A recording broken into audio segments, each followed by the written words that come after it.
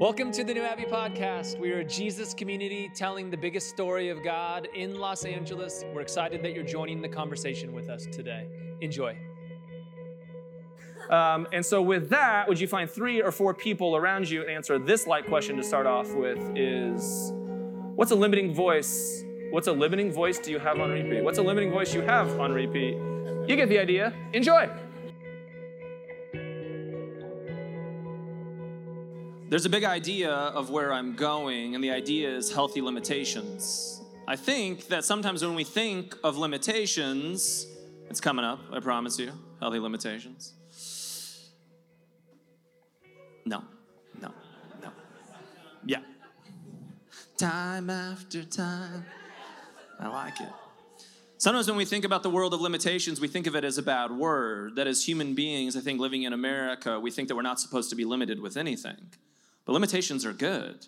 It's okay to admit that we're finite. It's okay to have boundaries. It's okay to not have everything figured out. The goal was never perfection. The idea is to understand your limitations and to work within them and to have a healthy understanding of where you're at. Now, there are limiting voices, which is completely different. Often, many of us are paralyzed by the limiting voices that we have. There are these narratives that we have in our head, these scripts that are on repeat, and they prevent us from taking risks, from stepping out into the things that we want to actually do, from entering into those relationships, from having that type of job. Whatever the thing may be, there are limiting voices that prevent us, but then there are limitations that actually help us understand who we are and where we're going. And so to think about that, we're going to talk about some things. We're going to talk about J.R. Smith, if you know who that is. Anybody? 3 sports ball fans in here. I like that a lot. Then we're going to talk about pharaohs and promised lands. And if we can talk about pharaohs and promised lands, then we'll talk about some limiting voices. And if we can do that, then we're going to talk about God's part. If we can talk about God's part, then we'll talk about our part. If we can talk about our part, there's actually going to be one other thing about talking about other people's parts. And then we're going to talk about healthy limitations. I think it's all on there, but whatever. It's day 1, people. Like, we're figuring this stuff out, right? You're with me.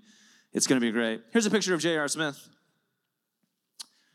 J.R. Smith is actually a retired NBA player. He played 16 years in the NBA. He won 2 NBA titles with the Cavaliers and with the Lakers. He was ranked the 6th best man of the year, which are like great accolades if you're an NBA player.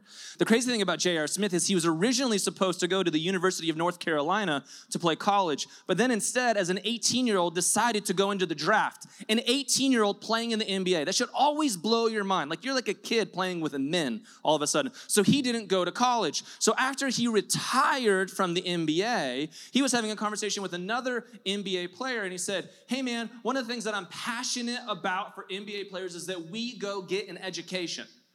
And J.R. Smith took that seriously, but he began to say to himself, I can't go back to school. There's all these reasons I can't go back to school, right? Like, I'm an NBA player. That's going to be so weird. He talks openly about having these different things like ADD and other type of learning issues, and that just school for him wasn't a good thing. And yet, as he continued to have the conversations, as he worked through those limiting voices, he thought, what an opportunity for me to give a narrative for other young people out there, particularly student athletes. That sometimes in the world of student athletes, they're more athletes than they are students. And what if I can show other young men and young women that there's an opportunity that continued education is a gift for all of us, and that maybe going to school isn't just something that we do to go become professional athletes, but maybe getting this education is an opportunity for the rest of life. And so J.R. Smith applied to go to the University of North Carolina State at A&C, and it's a historically black college. And there, he is on the golf team. So he is a collegiate athlete playing golf and going to school to further his education, working on a bachelor's degree. It's this incredible story of somebody trying to say, hey, there's different narratives that we can live into. There's all kinds of reasons why I didn't need to step into this story, but there's so many better reasons that if I take these risks, that with the position and the platform that I have, how I can inspire other people and inspire my own narrative as well. And I think that's the dream for all of us. I think the dream for all of us is that we want to move into a world where we are liberated from some things and liberated enough to step into new things that we're actually for. that the Bible talks about these things in all kinds of different ways. That we have been in the Torah for all of 2022 because there's this theme that we're thinking about of just listening to God. What would it look like for a community of people who are deconstructing and reconstructing and asking bigger questions of your faith and your spirituality, the relationship to God or Jesus that you have in 2022? And what if, in a world where so many things that we've been hurt or traumatized by are questions about where do we see God, and sometimes we don't always see God in tragedy or injustice or in the pain of places that we've been before, but what if we can learn to hear God in different ways? And it goes back to internal authority. What if in all the places that we're unsure about where we see God, we can learn to trust ourselves in that? What if God is still speaking to each and every one of us in the stillness of our own lives? And that the Jews for thousands of years have known this. That here's a people who have been oppressed by every major superpower that the world has ever been seen. And because of that, they have seen tragedy after tragedy after tragedy. They have asked questions of God, where are you in these moments? And yet they continue to come back to the Torah, to these first 5 books of the Bible and say, oh, here we can listen to God. And we can still be people who have a robust faith even when we're figuring it out. That it's not a conversation of perfection. It's a conversation of growth and evolution and transformation. And that we do that thing together. And so in these stories, in the Exodus story, how we see it is that in Exodus 3, where we just were last week, is that God is coming to Moses and God is saying to Moses, I see the plight of my people. I hear the wounds that they have. I know everything that is going wrong in Egypt, and I want to rescue them, free them, save them, liberate them from their situation in life. And the reason that the Bible talks about it this way is that it's trying to invite us into a story of liberation. So yesterday we were moving a bunch of boxes out of the old place, and we were moving like 17 of my old boxes of like commentaries and like theological books and philosophical and like $200,000 of theological debt. Like I read Greek, Hebrew, you get it. And as I was thinking about those books, I was thinking about this idea that, back in my theological education, we spent so much time trying to parse apart the Bible that sometimes we missed the soul of the thing. And I remember reading commentaries about Pharaoh, and it was like, well, was this the Pharaoh of Ramesses II of Pythias? Because this wasn't the Pharaoh who could, build the pyramids. The dating wouldn't be right. And the archaeological evidence of the Israelites and the Hebrews in Egypt at the time don't make sense. Like, that's not the point. The point of the scriptures is that it never names the pharaohs for a reason. Because there will always be new pharaohs. The point of the story is not a story about Ramesses II or whoever it is. It's a story that invites you in to contemplate who are the pharaohs in your life that are preventing you from living into your freedom. That's the story. That's the invitation. Whether you heard that story 3,500 years ago or you hear it today, that is a human story. That there will always be new pharaohs who are preventing you from moving into your promised land. And you all have a promised land. That's the joy and the gift of being a human being. There is a vision, a purpose, a goal, a desire that you have for your life. And we would believe that if we are made in the image of a creator, then we too can be creative and can imagine a whole new world for ourselves. And not only for ourselves, but for the rest of the world as well. That is the invitation of these scriptures. Not some story that happened thousands of years ago, but an invitation to be liberated from some pharaohs now and to be liberated for some new promised lands. So follow along with me in Exodus chapter 4. Moses answered, "What if they do not believe me or listen to me, and they say the Lord did not appear to you?" And then the Lord said to him, "What is that in your hand?" We're going to pause there already. To catch you up on this story, the week before was Exodus 3, and that's the famous story where Moses meets God in the burning bush. And God is trying to invite Moses into the narrative. Because we all want the narrative where God shows up, does all of the work, and we're like, this is amazing, get me on a first-class seat to Fiji. But that is not real humanity. In fact, I would push and say, for so many of you in this room, it was evangelicalism, or it was versions of conservative Western Christianity that hurt you. And what hurt you was not just the institutions or the people, what hurt you was also the theology. And that theology is rooted in escapism, in which you do nothing.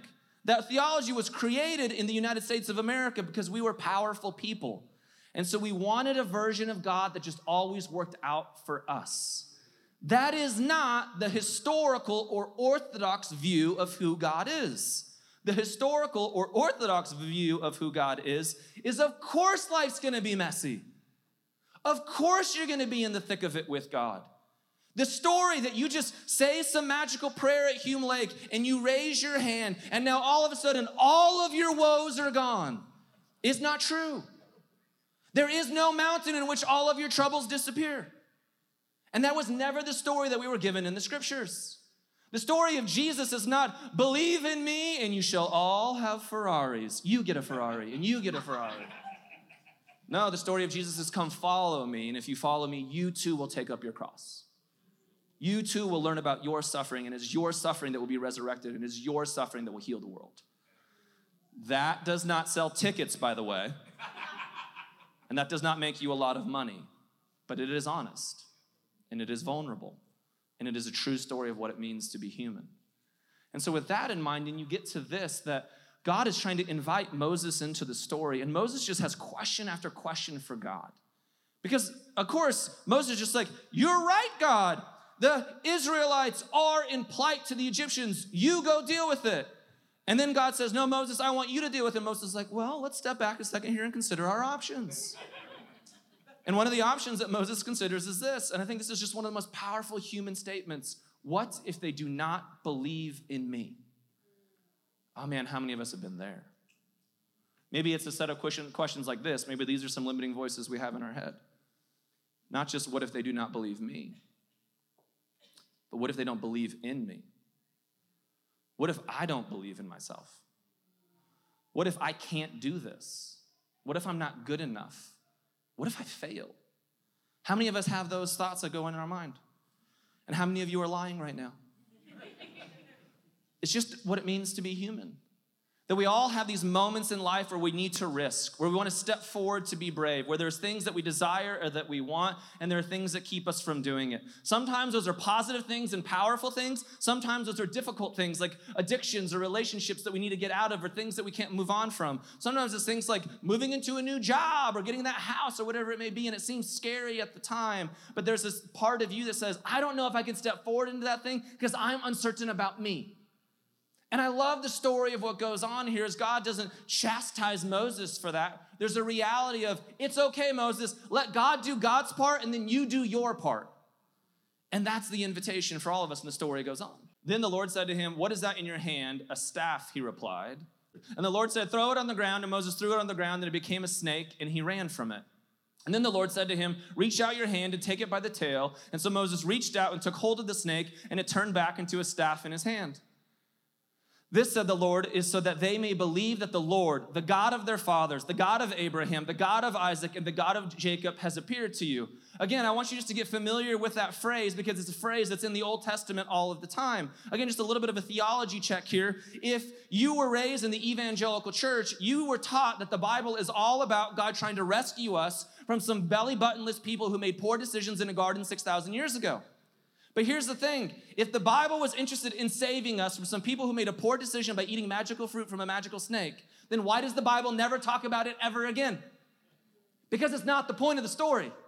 The point of the story is God's faithfulness. The point of the story is you learning your role as a human being. And so the Bible does repeat verses like this again and again and again. It's a reminder of who God is. And the reminder of God who is, yes, I know that you're terrified to step forward into a new promised land, but remember all of the times that I was there for you before.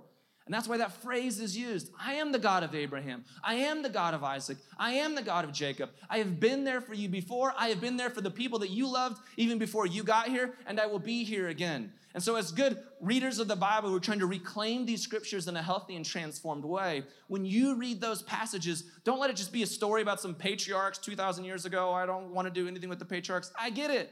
Make it a story about you and your gratitude list and all of the ways that God continues to show up in your life. And regardless of what you're deconstructing, regardless of what you believe about that, you know one thing for a fact. You're here. And if you can get here, maybe you can get there. And the story continues on.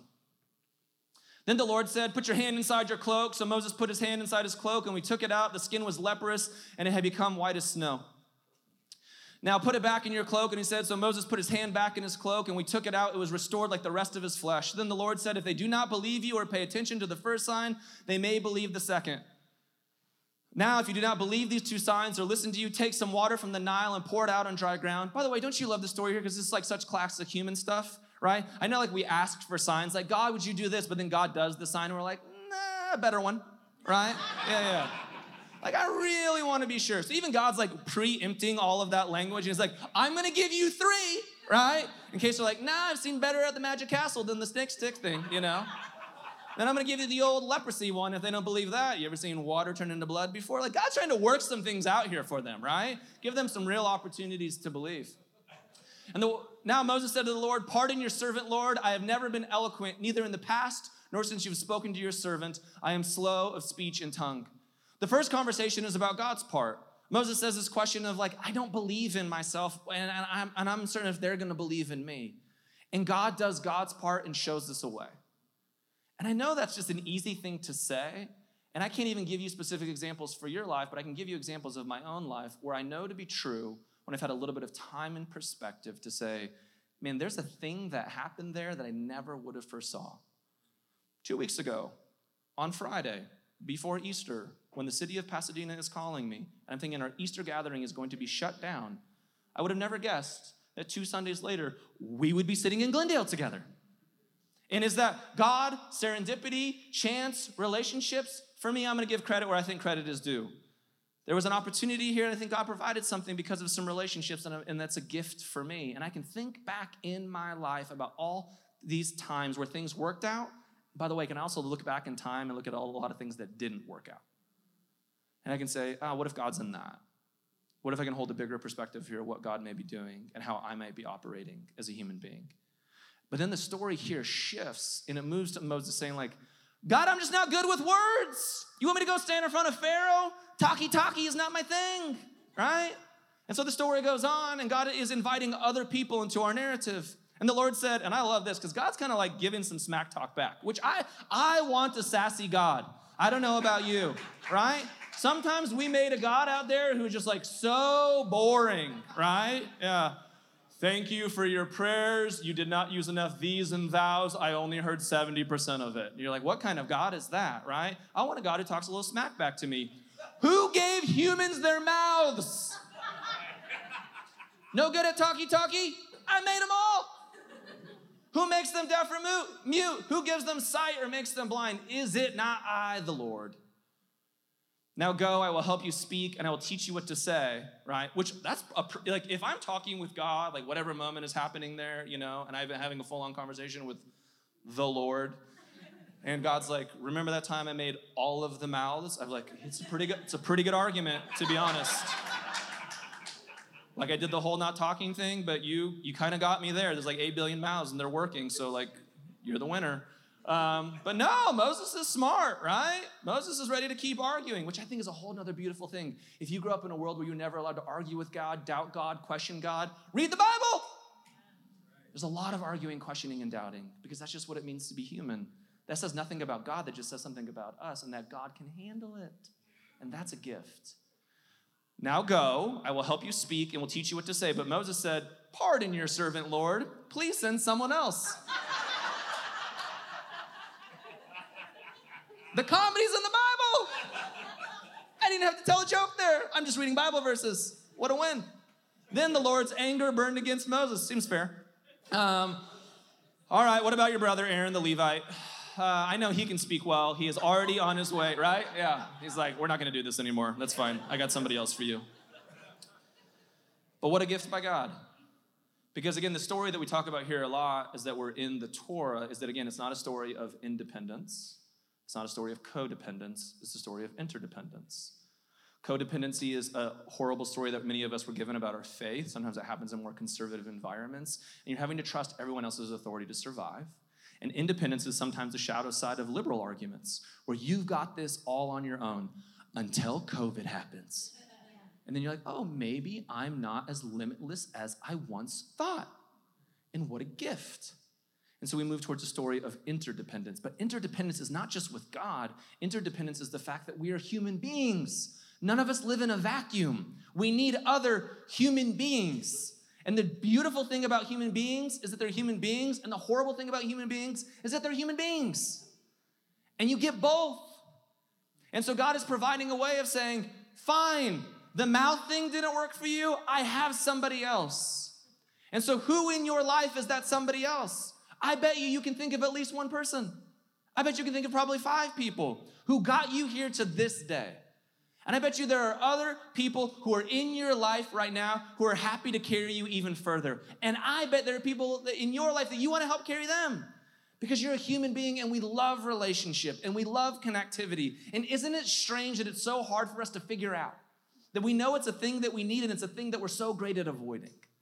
And this is a story of God saying, it's okay if you have limitations in this moment. I'm going to provide another way, and I'm not going to do it through magic. I'm going to do it through the other people that you already know and love.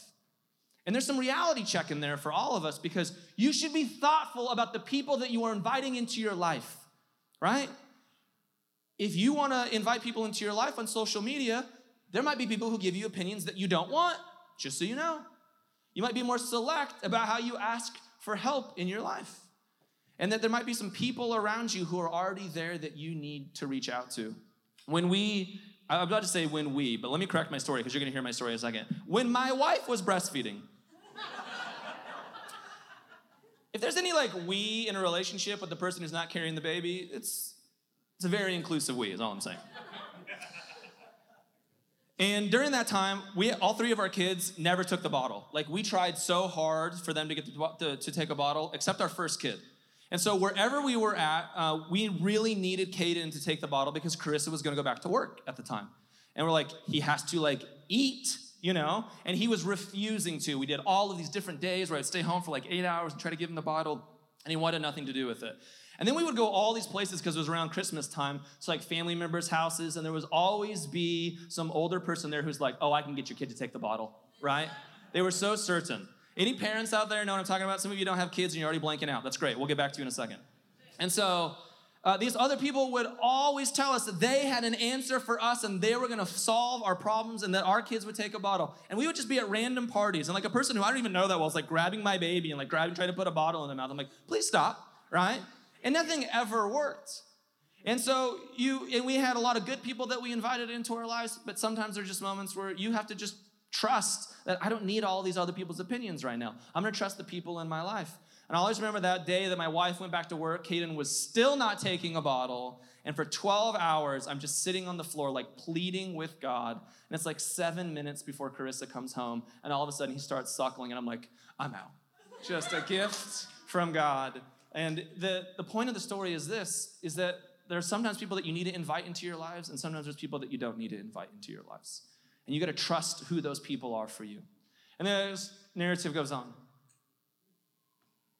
You shall speak to him and put words in his mouth, and I will help both of you speak and will teach you what to do. He will speak to the people for you, and it will be as if he were your mouth and as if you were God to him. But take the staff in your hand so you can perform the signs with it. Then Moses went back to Jethro, his father-in-law, said to him, let me return to my own people in Egypt to see if any of them are still alive. And Jethro said, go, and I wish you well. I want to end with this. There's going to be God's part. There's going to be other people's parts in our narrative. And there's always going to be our part. A thing that I care about for this community and that I care about for all human beings, that I care about for my own development is we always have an opportunity to grow in our responsibility for our parts. That ownership and self-awareness is a gift that will keep on giving. And when I think about that, I think about healthy limitations that we can have. Here's a list of healthy limitations that I see in the story, and interestingly enough, a lot of these healthy limitations for me come from 12-step rooms. The first is simply admit. Admit that you're powerless. This is the story that Moses is providing. It's okay to admit, I feel powerless in this situation.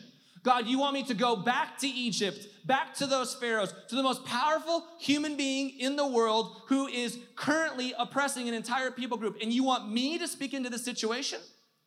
Now, I know that's not any of our stories, but you've had those moments where you have felt completely powerless in a situation. Have you ever felt powerless with family members? Have you ever felt powerless in a relationship? Have you ever felt powerless in a faith-based environment? Have you ever felt powerless with your addiction? Have you ever felt powerless in the year 2020 when you're just watching videos of what's happening in America? Have you ever felt powerless at other systems? That admitting we're powerless is okay, that sometimes when we surrender the outcomes, when we're not taking control, that's the first step to actually healing. And if we can admit that we're powerless, then we can actually ask for help. Because sometimes when we're still trying to take control, we don't ever actually ask for help. Jesus in the Gospels, particularly in the Gospel of Luke, he will call out the religious and the rich 1 out of every 6 passages. Here's why. Jesus is challenging the people who don't need God. They don't need faith. They'll never ask for help because they have everything figured out. The power is not having all of the answers. The power is not having an absolute view of this some concrete God. The power is being able to ask for help and admitting when you don't have it all figured out. That's where we learn as human beings. Instead of trying to run from that reality, maybe we all should just read a few more Brene Brown books. That there's some gifts in here for all of us. If we can admit that we're powerless, if we can ask for help, then we can have acceptance. Because there's sometimes in life, no matter how angry or frustrated you are, how many times you march, whatever you put on Facebook, the things that you do, sometimes there's just a level of acceptance. Now, acceptance does not mean that you just like, well, I accept it and, this is the way that the world is. No. Acceptance is the beginning of a place that moves us into more action. But some acceptance allows us to control the things that we can't control, and some acceptance actually clears our mind so that we can go control the things that we can control. There's obviously the famous serenity prayer that this follows after. God, grant me the serenity to accept the things I cannot change, courage to change the things I can, and the wisdom to know the difference. The answer for most of us is generally not in either or, it's always in both and. That the reality is there are times I can accept that there's something I cannot do here, but there's generally an opportunity for me to do something else in another place. So if we can admit that we're powerless, if we can ask for help, if we can live into acceptance, and I think the final thing that this story teaches us from Exodus 4 was that last verse that we just had. Eventually it moves us into awakening. That when we move past our limiting voices, and when we honor some healthy limitations, look where Moses finally ended up. He goes to his father-in-law, and he says, it's time for me to go. It's time for me to step into this action. It's time for me to move forward in this thing that I was tired of. It's time that I was scared of. I'm ready to take the risk. And that's the invitation that we have for all of us today. And so I want to end with this. Some more pictures of J.R. Smith. Here's J.R. Smith because he received the Collegiate Academic Recipient Award. Not only did he go back to college, he got a 4.0. Pictures are coming, I promise. The pictures are coming. North Carolina A&T's Academic Athlete of the Year with a 4.0 GPA. Here's the next one. Because of this, because he's an athlete, he got like this incredible deal with Lululemon, which is amazing, right? Not as an NBA player, but as a student athlete doing this. And then I love final one from LeBron is, right, grades are 4.0, a lot of great emojis. And then if you can translate the next part for me, F, U, blink, blink, blink, you get it, nuts, right? I think it's beautiful that there are times in our life that we would never think that we would risk or step forward into that thing. And sometimes when we choose to be brave, when we choose to listen to other people around us, God's going to provide a way, others are going to provide a way, and we're going to provide a way for ourselves as well. If you get back in those groups and answer this question with one another. How can you practice healthy limitations? Enjoy.